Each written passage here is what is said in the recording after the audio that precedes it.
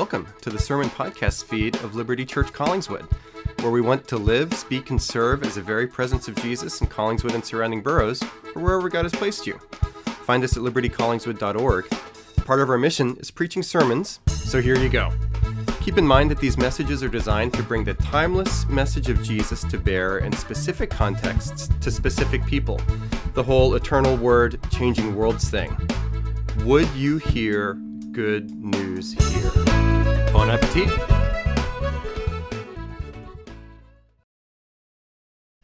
So hello friends, we have a sermon coming your way from Psalm 13. You have it there in the worship folder. I will read it here in just a moment, and then we have a call and response. We are now addressed by the living Lord through the living Word. Psalm 13. To the choir master, a psalm of David. How long, O Lord, will you forget me forever? How long will you hide your face from me? How long must I take counsel in my soul and have sorrow in my heart all the day? How long shall my enemy be exalted over me? Consider and answer me, O Lord my God. Light up my eyes, lest I sleep the sleep of death. Lest my enemy say, I have prevailed over him. Lest my foes rejoice because I am shaken. But I have trusted in your steadfast love. My heart shall rejoice in your salvation. I will sing to the Lord because he has dealt bountifully with me. Friends, this is the word of the Lord. Thanks be to God. Let's take a moment to pray. Our Heavenly Father, thank you once again for gathering us here, and we pray that by your Holy Spirit we would hear from you by this your holy word. Father, continue to bless us on this journey through Lent as we specifically consider racism and racial injustice in our country.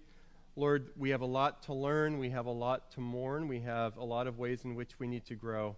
Father, would this growth occur from your scriptures and by your Spirit for the good of our world and to the glory of Jesus. And Father, we also need you individually. So for our sin and our suffering, would we know the gracious embrace of Jesus, the liberation that comes through him, and the liberation that works itself out in our world. Be with us now, Father, we pray in Jesus' name and for his sake. Amen. Fairly often over the years, when I have conversations with friends that are of majority culture like I am, when we're talking about racism or systemic injustice, pretty often we will find ourselves coming back to the same question again and again and again. And it's this. So what do we do? What do we do? What steps can we take? This is when I'm talking to people who are sympathetic and agree, yes, racism in our country is a problem, systemic injustice in our country is a problem, but now what? What do we do? And if you're a minority culture person, maybe you wonder the same thing. To a certain extent, maybe we're in similar boats with these things, but it's that very question that in my experience is also a little bit complicated. What should we do? Where do we go? What steps do we take? And there are some complicating factors. For example, the whole individual versus systemic thing. I'm just one person. What step could I possibly take that could address centuries-long issues? Do we expect these things to change overnight? What is it that I can do to affect anything large scale? And these issues are certainly very large scale. Again, minority culture person, maybe you feel similarly. Or sometimes when we go straight to asking the question, what do we do? What next step should I take? It can sometimes feel like the wrong question even. If we get there too quick, maybe we're in danger of passing over a lot of pain and not sitting in the suffering long enough. Maybe we have a savior complex. Oh, now I have decided to take a step to change this huge problem. And in my experience too, sometimes when we pursue conversations about racism and systemic injustice, the conversations become very shrill and language begins to become weaponized. And here in the sermon series at Liberty Collingswood and for the other programming that we're doing, I'm trying to avoid weaponized language. One of them, just to throw one out, is white guilt. And as I've been studying issues related to racism and systemic injustice over many months, when I encounter that term, in my opinion, your mileage may vary, there are some aspects in which I think white guilt might be true. There are some other aspects in which I think it might not be true. And as I've seen conversations unfold, by and large, using white guilt as a phrase is a weaponized phrase that's not a conversation starter or continuer, but a conversation ender. So what do we do? What steps do we take? And if you're like me, sometimes I can just kind of feel stuck. Majority culture person, minority culture person, we can think to ourselves, nothing's going to change, right? Nothing's going to change. We might look in the mirror, we might ponder in our hearts, things are just going to continue. I'm still living where I'm living, potentially, house, apartment, whatever. Still working the same job. I'm still doing the same things. The earth is going to continue to spin, and these realities are going to stay with us. Nothing's going to change. And maybe all we can do is just sit and wait for the next news cycle and get revved up all over again. And interestingly, as I have been studying these things for a number of months, when I look at resources coming from the church or coming from wider culture, there doesn't seem to be a consensus for this question. So what do we do?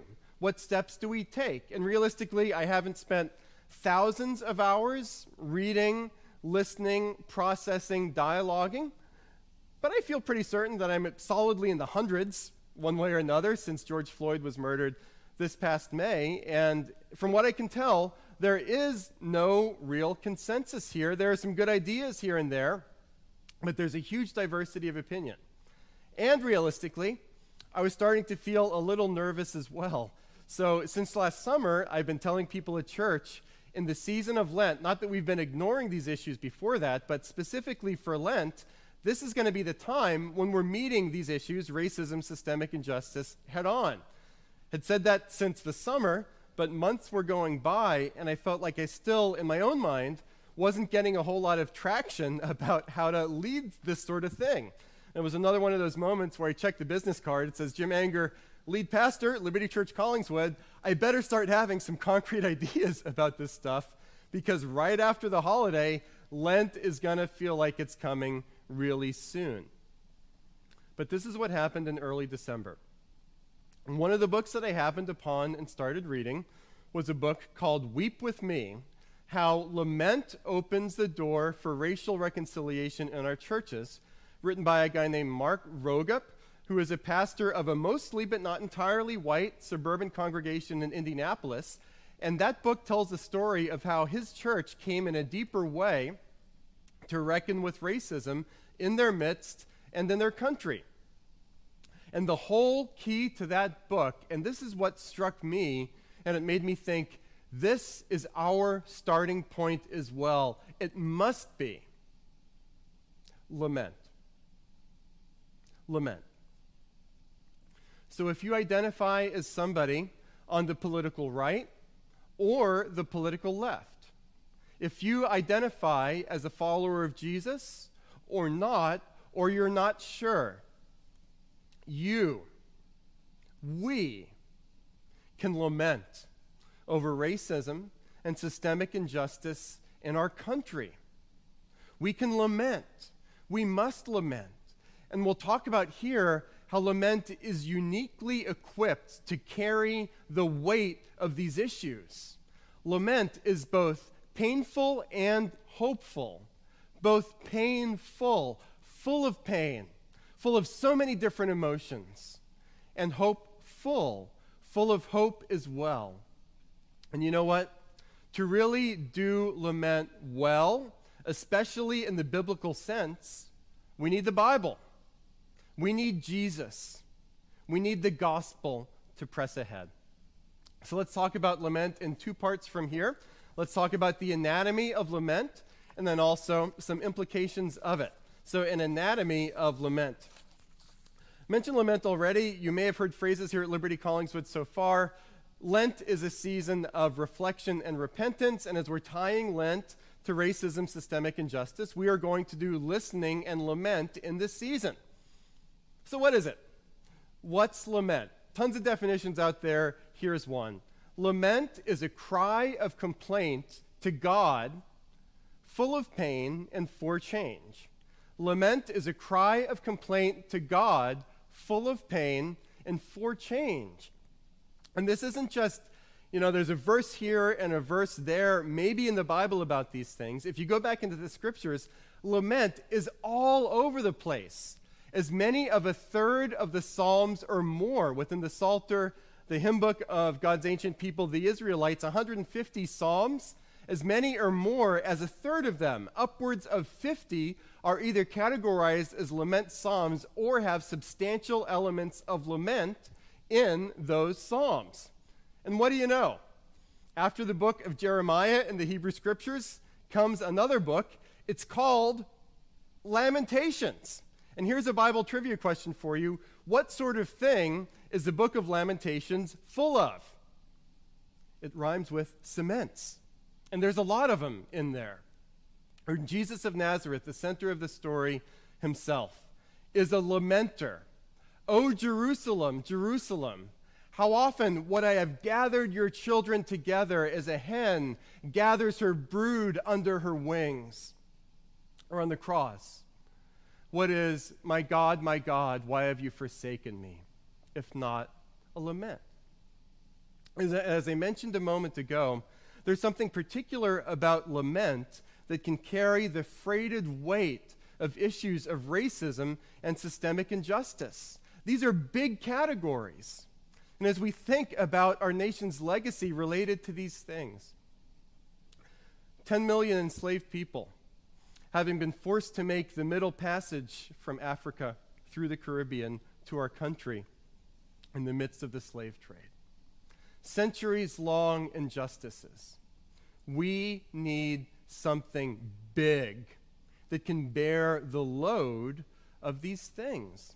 And it's no coincidence that for the experience of black Christians in the church, both before and after enslavement, there was a gravitational pull towards laments. And we have these wonderful genres such as spirituals and gospel songs. So many of them are laments. And the blues music. I love the blues. It's another outgrowth of lament coming from the scriptures in the midst of black experience. So let's go deeper. What is lament? And this Psalm 13, there are any number of psalms that I could have gone to, but I went to Psalm 13 here, a psalm of old King David that gives us a window into lament. What is it? A few different things. A lament, for starters, is a turn toward God and not away from God.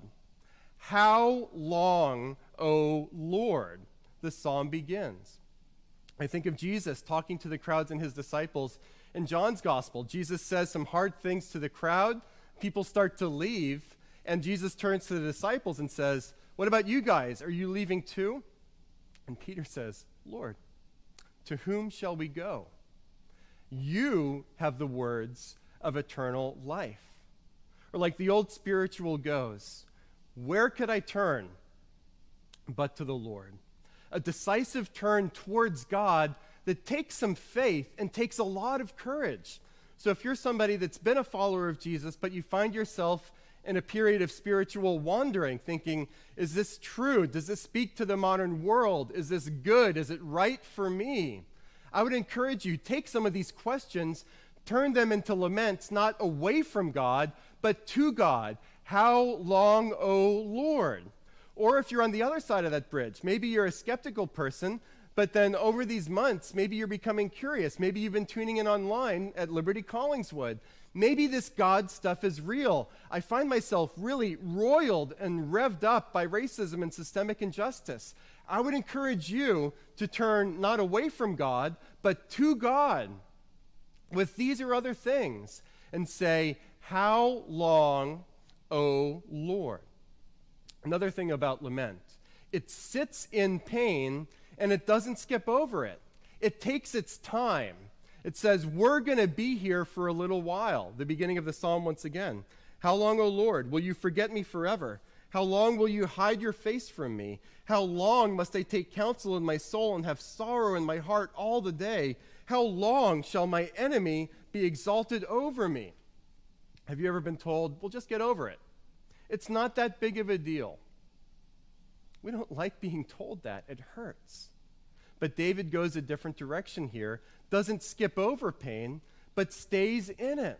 And whether it's for ourselves in one way or another, or for larger issues like racism and systemic injustice, we can stay in the pain and not skip over it, not shrink from it, but we can let those emotions flow because God gives us permission to do these things. So it doesn't skip over pain, but it stays there and it sits there. Another thing about lament that I love is that it's about pathos and not about preachiness. Here's another lament psalm, one of my favorites, from Psalm 137. This is as the Israelites have been in their home country but are now exiled in Babylon, by the waters of Babylon. There we sat down and wept when we remembered Zion. On the willows there we hung up our lyres. For there our captors required of us songs, and our tormentors mirth, saying, sing us one of the songs of Zion. But how shall we sing the Lord's song in a foreign land? I have heard a lot of Bible studies given, a lot of sermons preached from this particular psalm. I have never heard, however, a preacher say something like, now the first thing that we remember about Psalm 137 is the end of 2 Kings and the end of 2 Chronicles, where it was the Israelites' sin that caused them to go into exile. Be that as it may, those things are true. But here in Psalm 137, the entry in this lament is pathos. It's pathos. We've got to feel it. And when we lean into the emotions balled up in something like racism and systemic injustice, that's where we need to be to begin to lament. We don't want to skip over or get preachy about the pathos in an old gospel song like Watch and Pray. You might be familiar with the song. Here are some verses from the original. Set to the idea that there are some families that are going to be separated during enslavement. Mother, is master going to sell us tomorrow? Yes, yes, yes. Oh, watch and pray. Going to sell us down in Georgia? Yes, yes, yes. Oh, watch and pray. Farewell, mother, I must leave you. Yes, yes, yes. Oh, watch and pray. Mother, I'll meet you in heaven. Yes, my child. Oh, watch and pray. You might know another one, the gospel song, Sometimes I Feel Like a Motherless Child. That's not just an expression of any kind of sorrow, historically, given the origin of that song, that happened to use that image. The image comes from a literal reality of orphans being made through enslavement. Another thing that I love about lament is that it's unifying and not polarizing. We live in such a polarizing period, but we can lament even when we have questions, even when we disagree.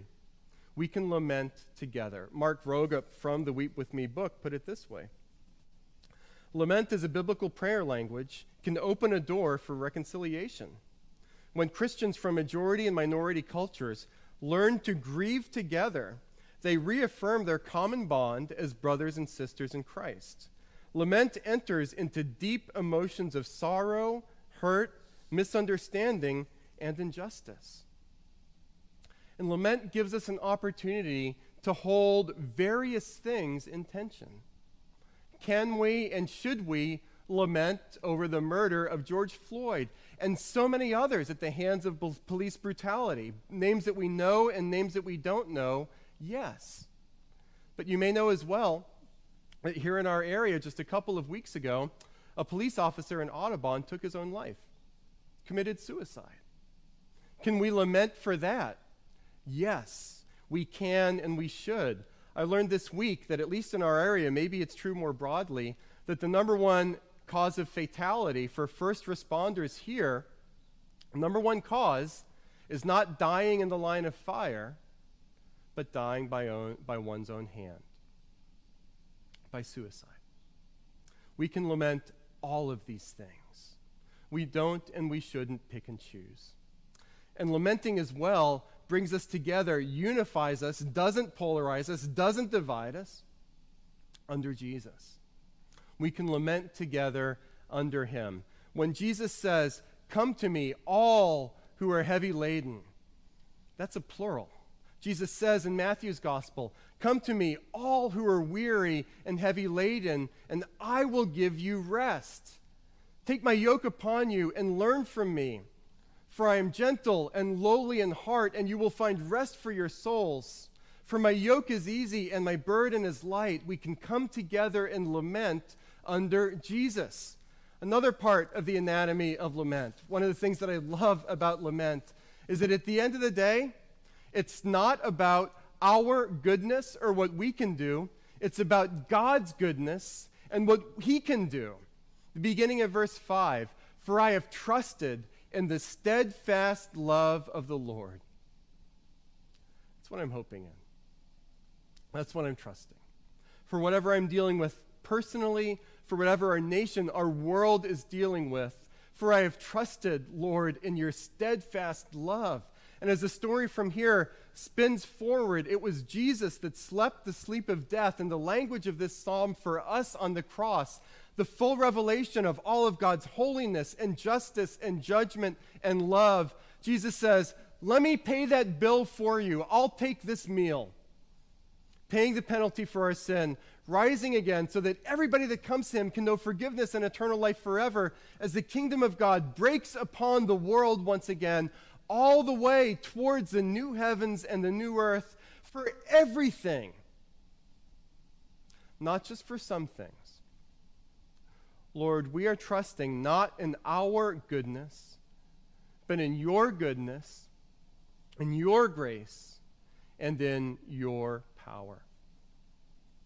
Last, anatomy of lament. Why do we and why should we love lamenting together?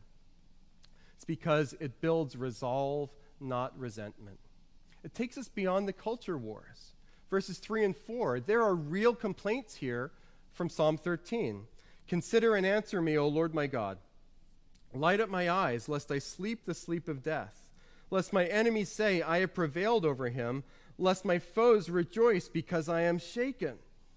That's real.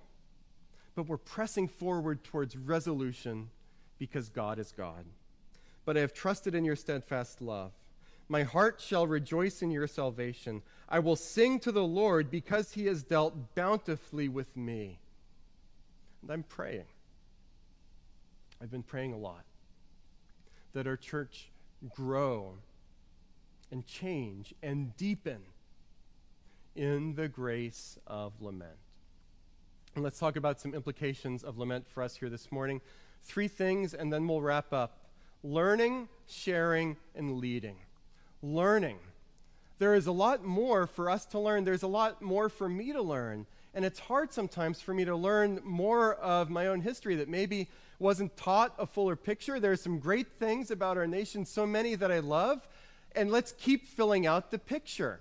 There are more things for me to learn and feel. And we'll talk about this more in the coming weeks so that I can exercise deeper empathy.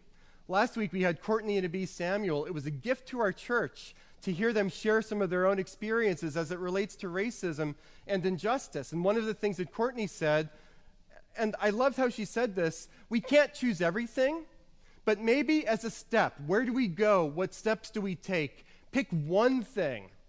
Pick one story. Pick one structure. Pick one historical time period or aspect and learn more there. In my learning over these months, in multiple sources, I came across the same quote by an enslaved person named Harriet Jacobs, who gave this eyewitness account again of a family being divided by sale during enslavement. And this is one of the things that I've been learning. It goes like this. Jacobs said, "On one of these sale days, I saw a mother lead 7 children to the auction block. She knew that some of them would be taken from her, but they took all of them. The children were sold to a slave trader, and their mother was bought by a man in her own town. Before night, her children were all far away. She begged the trader to tell her where he intended to take them. This he refused to do. How could he, when he knew that he would sell them one by one, where he could command the highest price? I met that mother in the street, and her wild, haggard face lives today in my mind. She wrung her hands in anguish and exclaimed, "Gone, all gone. Why don't God kill me?" I had no words wherewith to comfort her. Instances like this were of a daily, yes, of an hourly occurrence. And as I learn there and sit there are connections that I make in my own mind. Hearing some of those stories, and again, your mileage may vary, you may make different connections. But that makes me think of connections when we learn of the ongoing saga of families being separated at our border.